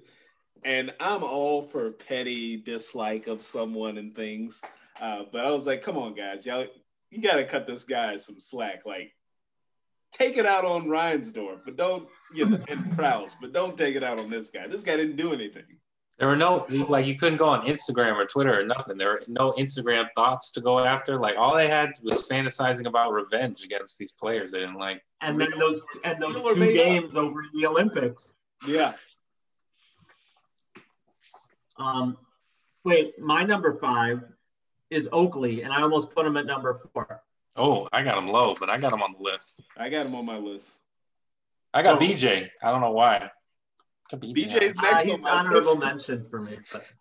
But Last Dance made him seem more important than he was. I mean, 15, 2-5, one season. That's what I got. I was doing the single season thing, so. Yeah, fourth lead score in the playoffs, average 11.5 on 52% shooting. I mean, that's. I don't have a problem with it. Yeah. Wait, can I say for Oakley, real quick for Oakley? I love Oakley. I think this guy is before our time, because by the time I was conscious of the Bulls as a kid, the stories about Oakley from my dad were like, or in the news and whatever. It was like Oakley was this guy that protected Jordan. He was Jordan's best friend. He was Jordan's enforcer. And Jordan was super pissed when they traded him for Cartwright. But Cartwright was the right fit. And MJ didn't necessarily understand that at the time, but whatever. I never really looked at his numbers or anything. So I was looking through it today. 14.5 and 13 with almost 4 assists. He had a season of that with Jordan. So not only was he slugging guys that were going after Jordan, he was putting up numbers. I mean, those are significantly better than Horace Grant's numbers, just to give you some context. And shooting percentages, everything across the board. So, maybe and he was also just slapping Scottie Pippen for no reason whatsoever. So there's great hazer, great at hazing. Do you want to? Yeah, okay. If you want to call that great, Scottie Pippen might disagree with you. Anyway, sorry. We can move on. Wasn't there that story of Charles Oakley walking across the room and punching Charles Barkley in the face at like a union meeting? Yeah. I don't know. How do you not know Charles Barkley? He also I feel like he also reinforced or introduced a lot of bad habits to Michael Jordan in regards to gambling and. Oh yeah. He was the one who played. He's his original card playing buddy, I think. Yeah. So there you go. Great teammate. Helped form MJ into what he was. So there you go. Another solid argument. Anyway, I want to reference somebody, but go ahead. I want to reference somebody that B-Tom would know, but I don't want to say his name because this is going popular, or this is going online. But there was somebody at North Park who we would say I know exactly who you're talking about. You don't even destroyed more careers than torn ACLs. Yes, sir. What are we on, 6? I have Ron Harper at 6. That's my 6. I can't believe I missed him. I'm a moron. Well, I was doing the numbers thing, and I started to look at other things. And for Ron Harper on my list, I have no numbers next to his name. I'm just like Ron Harper. That's perfect. Perfect. Let's see here. So I'm at so I got my 7 here, and I went with Steve Kerr. Yes, I went with Kerr. I got Kerr too. I mean, a knockdown shooter. He hit 47.9% of his threes with the Bulls over 5 different seasons. I mean, and he stood up to Michael Jordan. I mean, so Jordan, he earned Jordan's respect, which again bumps you up higher on the list. I can't even. We missed my 6, but my 6 and 7 are Orlando Woolridge and the corpse of George Gervin.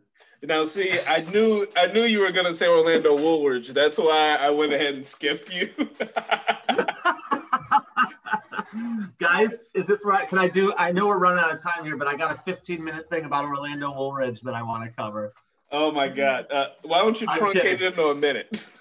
How about I try to get it into 10 seconds? I don't know anything about this guy. I didn't watch a single clip. I just saw he averaged 23 points on 55% shooting in Jordan's rookie year.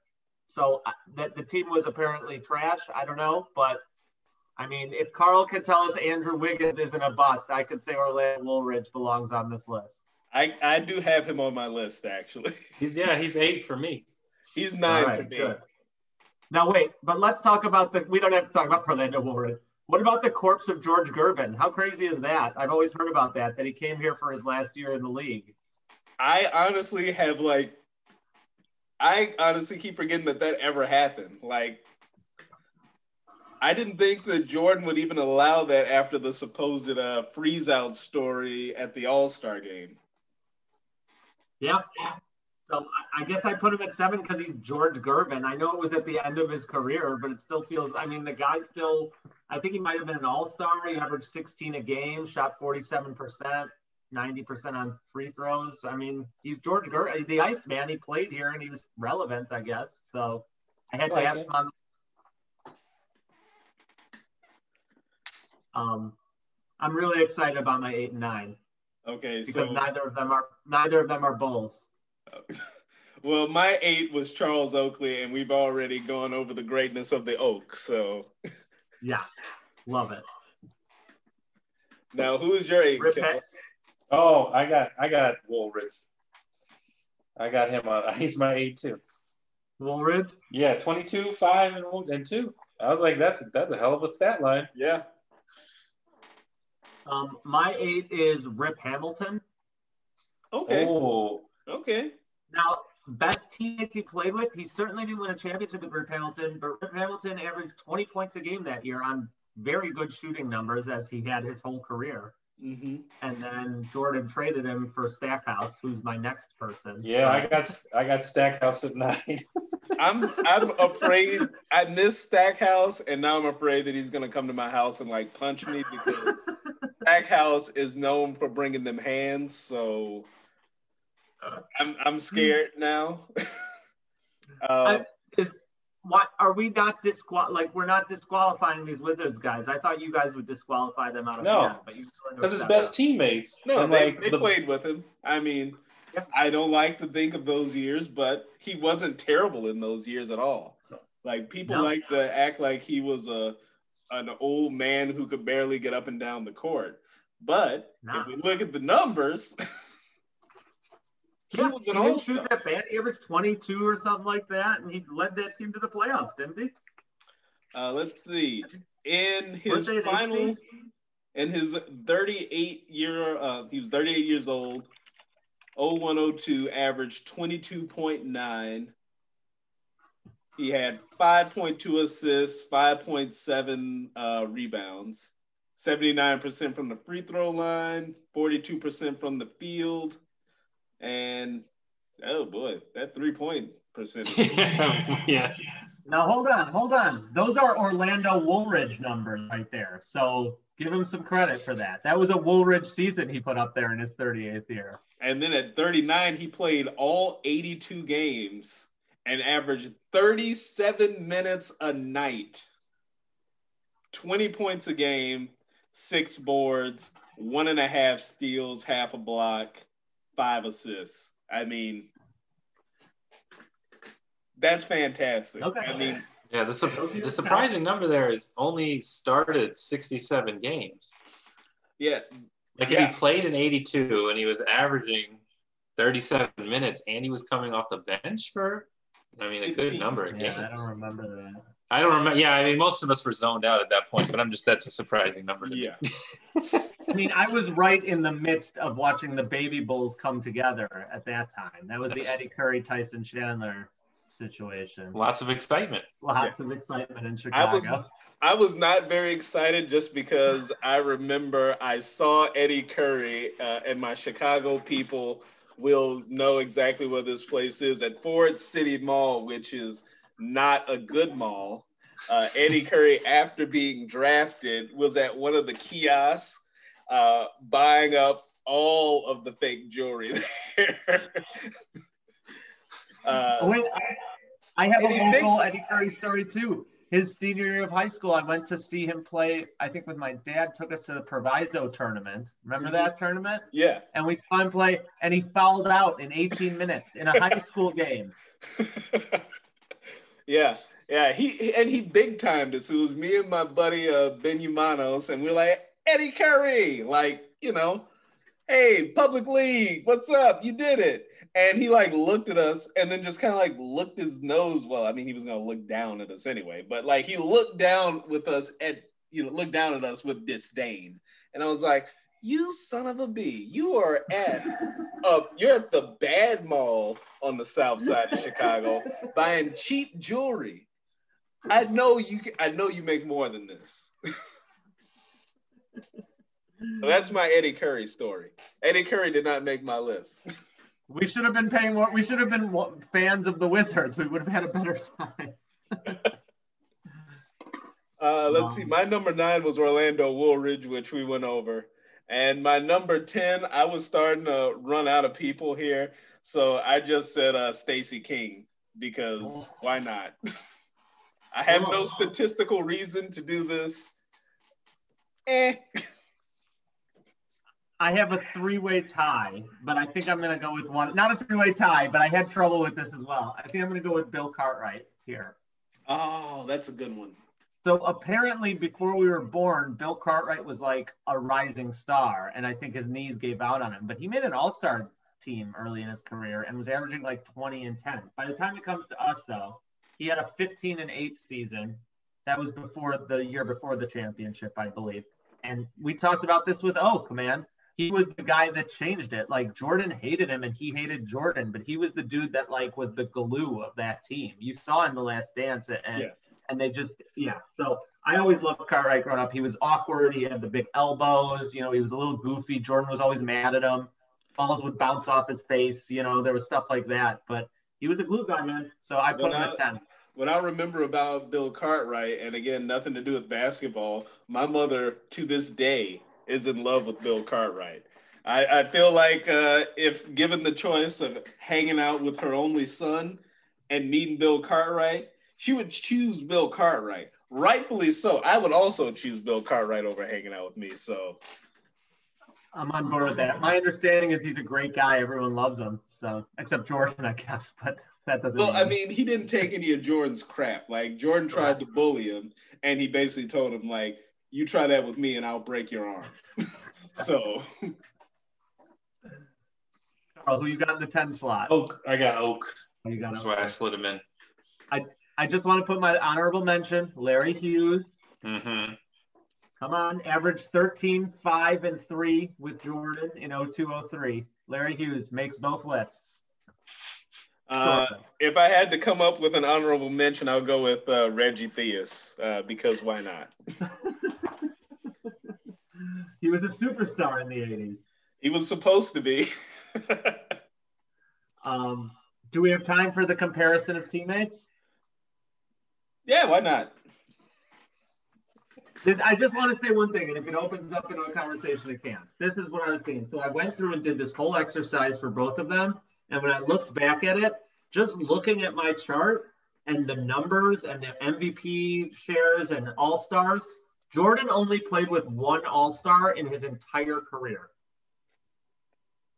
One all-star, Scottie Pippen. Horace Grant made an all-star game after he left. I think Rodman may have made one before he came there. That's it. Now, LeBron James played with 7 all-stars in his career. Possibly, 7. Some of those guys. But, let's look at some of the all-stars, though. They were kind of watered down. Like, Zydrunas Ilgauskas, Mo Williams. Like, but we got to take it into, like, proper context, I feel. The Zoom gods have smoked him. That's right. He flew too close to the sun. And now the Zoom gods have said, no, you've talked enough time. my internet cut off? Is that what you're saying? Yes, now you're back. Now you're back. You flew too close to the sun, Icarus. Fine. LeBron's teammates were worse than Jordan's. Fine. I'm not arguing that at all. I'm not arguing that at all. I think that their teammates are actually closer in talent than people want to give it credit for, but because I don't know, maybe it's recency bias, like Killa said earlier. We think that, you know, everything from back in my day was, you know, it was tougher back then. It was blah, blah, blah. And, you know, it wasn't. It's closer than we actually think. I agree, and I think that's a great point. If you look at Jordan's career, it mirrors LeBron's career in terms of teammates and some, because the first 7 or 8 years of his career, the thing was Jordan's a scorer. I mean, that wasn't LeBron's team, but Jordan's a great player, but he can never win, and he doesn't have that great teammates. And then the second half of his career, it's like Pippen, Grant, Rodman, Kukoc, all these guys are so good. And if you look at LeBron, we're still kind of close to that first half of his career where we literally spent half of our time on his list making fun of how bad his teammates were. I feel like people doing that about Jordan in 1996 would have done the same thing, because then when you cross into the teens decade, now you're talking about AD, Wade, Kyrie, Kevin Love, Chris Bosh, 5 of the better players of this decade. Yeah. So, and Jordan, I mean, once you get past Pippen, you don't have any Rodman I'll put in there, but Grant's a borderline all-star, and then that's it. The bottom sort of drops out after that for Jordan. Pippen's an all-timer, certainly, but that's it. Yeah, no, just wanted to say it's not as stark a difference as it seems from the narrative. Yeah. And what I think MJ is the GOAT, but like I said when we started this, I can't stand like just statistical, like just being ignorant of the statistics. And when presented with the statistics, just going, well, it was tougher back then. Like, it wasn't as talented back then. I believe that we're currently in the most talented era of basketball that we've ever seen. And then in 20 years, we'll be in the most talented era of basketball that we've ever seen. And it'll keep getting better and better and better. Like, that's just how it is. So people don't want to admit that. They just want to say back in my day, it was better because. It was my day. Yeah. Well, eventually we'll get to like the Bill Russell thing, right? Where it's like Bill Russell was the GOAT for everybody, and then he's been gone from the league long enough that people are like, it's just your dad who remembers. Where it's like, you know, those folks in their 60s are like, Bill Russell, though. What about Bill Russell? And it's like, but they're all, you know, it's not anymore. So I wonder if that'll happen with Jordan, too, where people will just get old enough where they'll be like, yeah, I've seen him fist bumping and shooting those turnaround jumpers, but like LeBron was clearly better, right? Like, so, but not to do this all, we all know that it's the top 2 now, right? Is there any, it's unassailable that it's Jordan and LeBron, right? To me, yeah. I feel like the only other person that you can argue is Kareem. I feel like Kareem has the greatest basketball resume of all time. So he's the only other person that has a claim to the throne. Well, again, this goes to like our conversation here. I think it's 2 different conversations. GOAT is like the most dominant player of all time. And I think Jordan, in my mind, still edges out LeBron for like peak Jordan is better than peak LeBron. But the best basketball career, it's between, that's where LeBron, Kareem, Jordan, and Russell all are like, I can't differentiate between them when you look at the resumes, especially LeBron doing this for so long and Kareem doing it for so long. Whereas Jordan, like, I think is clearly a level above, and LeBron's above those other guys. Yeah, when you're just talking straight up resume, I don't think that there is any comparison to Kareem. And I'm not just saying that because I share a name with the man. Like I'm going to pull it up here, and I don't know if I have enough time to read off everything that the man has done. Let's see here. We've got 6-time NBA champion, 2-time finals MVP, 6-time MVP, 19-time All-Star, 10-time All-NBA first team, 5-time second team, 5-time All-Defensive first team, 6-time second team, Rookie of the Year, All-Rookie team, scoring champ, rebound, blocks leader, 3-time NCAA champion, 3-time most outstanding player, 3-time college player of the year, 3-time All-American, 2-time Mr. Basketball, won a Presidential Medal of Freedom, 2-time NBA champion as an assistant coach, That's insane. Yeah, and he has the most trademark shot of all time. Yeah. Yeah, and completely non-defensible. It's the best trademark. It's the best trademark shot of all time as well as the most identifiable. They changed the rules. Like when they changed the rules because you're so dominant, and then you come back the next year and you dominate more so, like that's some next level stuff right there. So on your list of on your GOAT list, if you don't have to, I mean, this doesn't mean you're against it, but are you saying that how does your top 4 GOAT list look then? Because you just went on a Kareem thing, and I love him too, but yeah, I go Jordan, LeBron, Kareem. Okay, like that's my 3.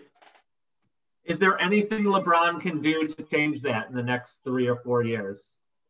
See, here's where I feel like I'm going to be irrational or maybe even hypocritical, because I don't think that there is, because I'm also, when I think of GOAT, I think about the game of basketball as a whole.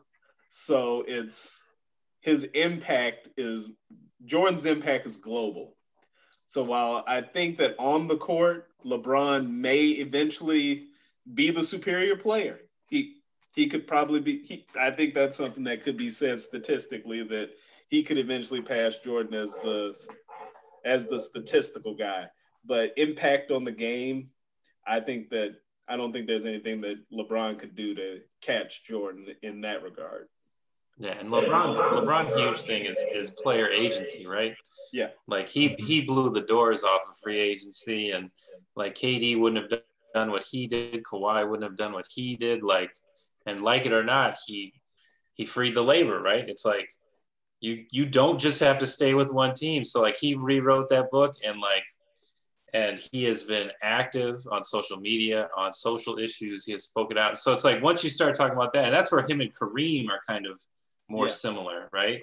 Where it's like Jordan was like, I donated to the right candidates, right? Wasn't that how they talked about in the documentary? I just didn't want to endorse them because I don't know them.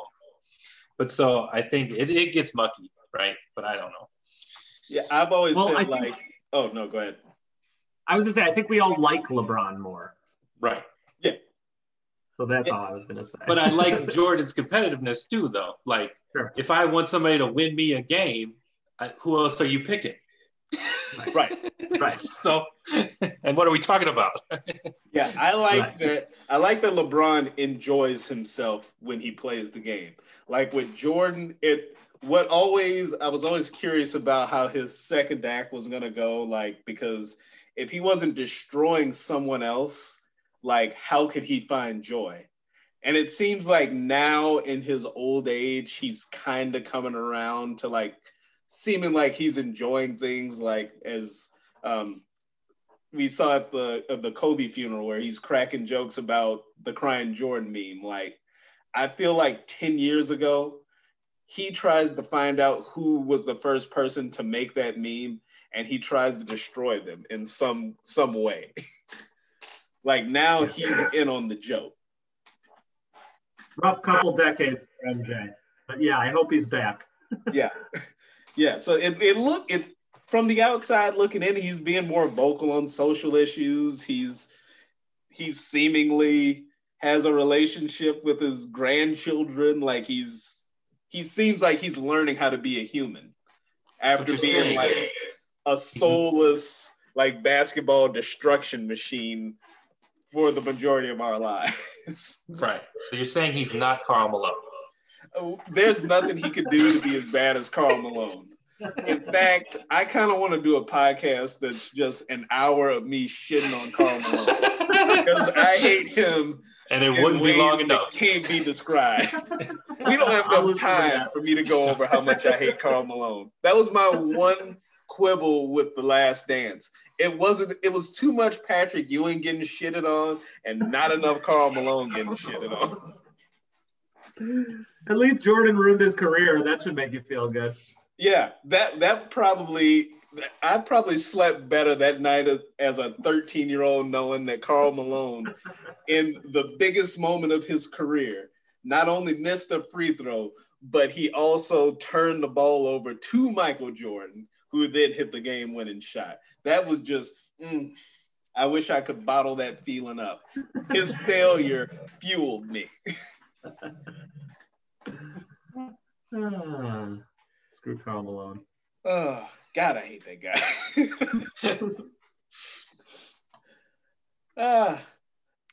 Well, I think we got, man, we've been going for like an hour and a half here, just destroying things. I got another hour or two in me if you guys are up for that. Don't. I'm washed, man. I'm washed. Oh, man. I don't know that struggle of trying to get a 3-year-old to take a bath and get ready for bed, man. That tires you out. Nah, I don't know any of that struggle. See, I got the 6-year-old that just keeps coming out of the room now. Can he hear us or just you? Well, what do you mean? Can he hear us or just you with the headphones in? Oh, no, he's fine. I'm just saying in general. Like, I told him, I was like, yo, Dad's got a call. Don't come out the room. And he actually didn't come out the room. So, no gold star, man. There we These go. kids are listening. And this has been Dad Talk.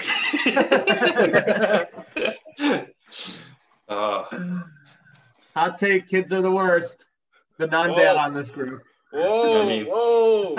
You know, hey, I love your kids. They look great in your houses. 90% hard work, 10% the best time in your life. Hey, that is a formula that I can get on board with. That's right.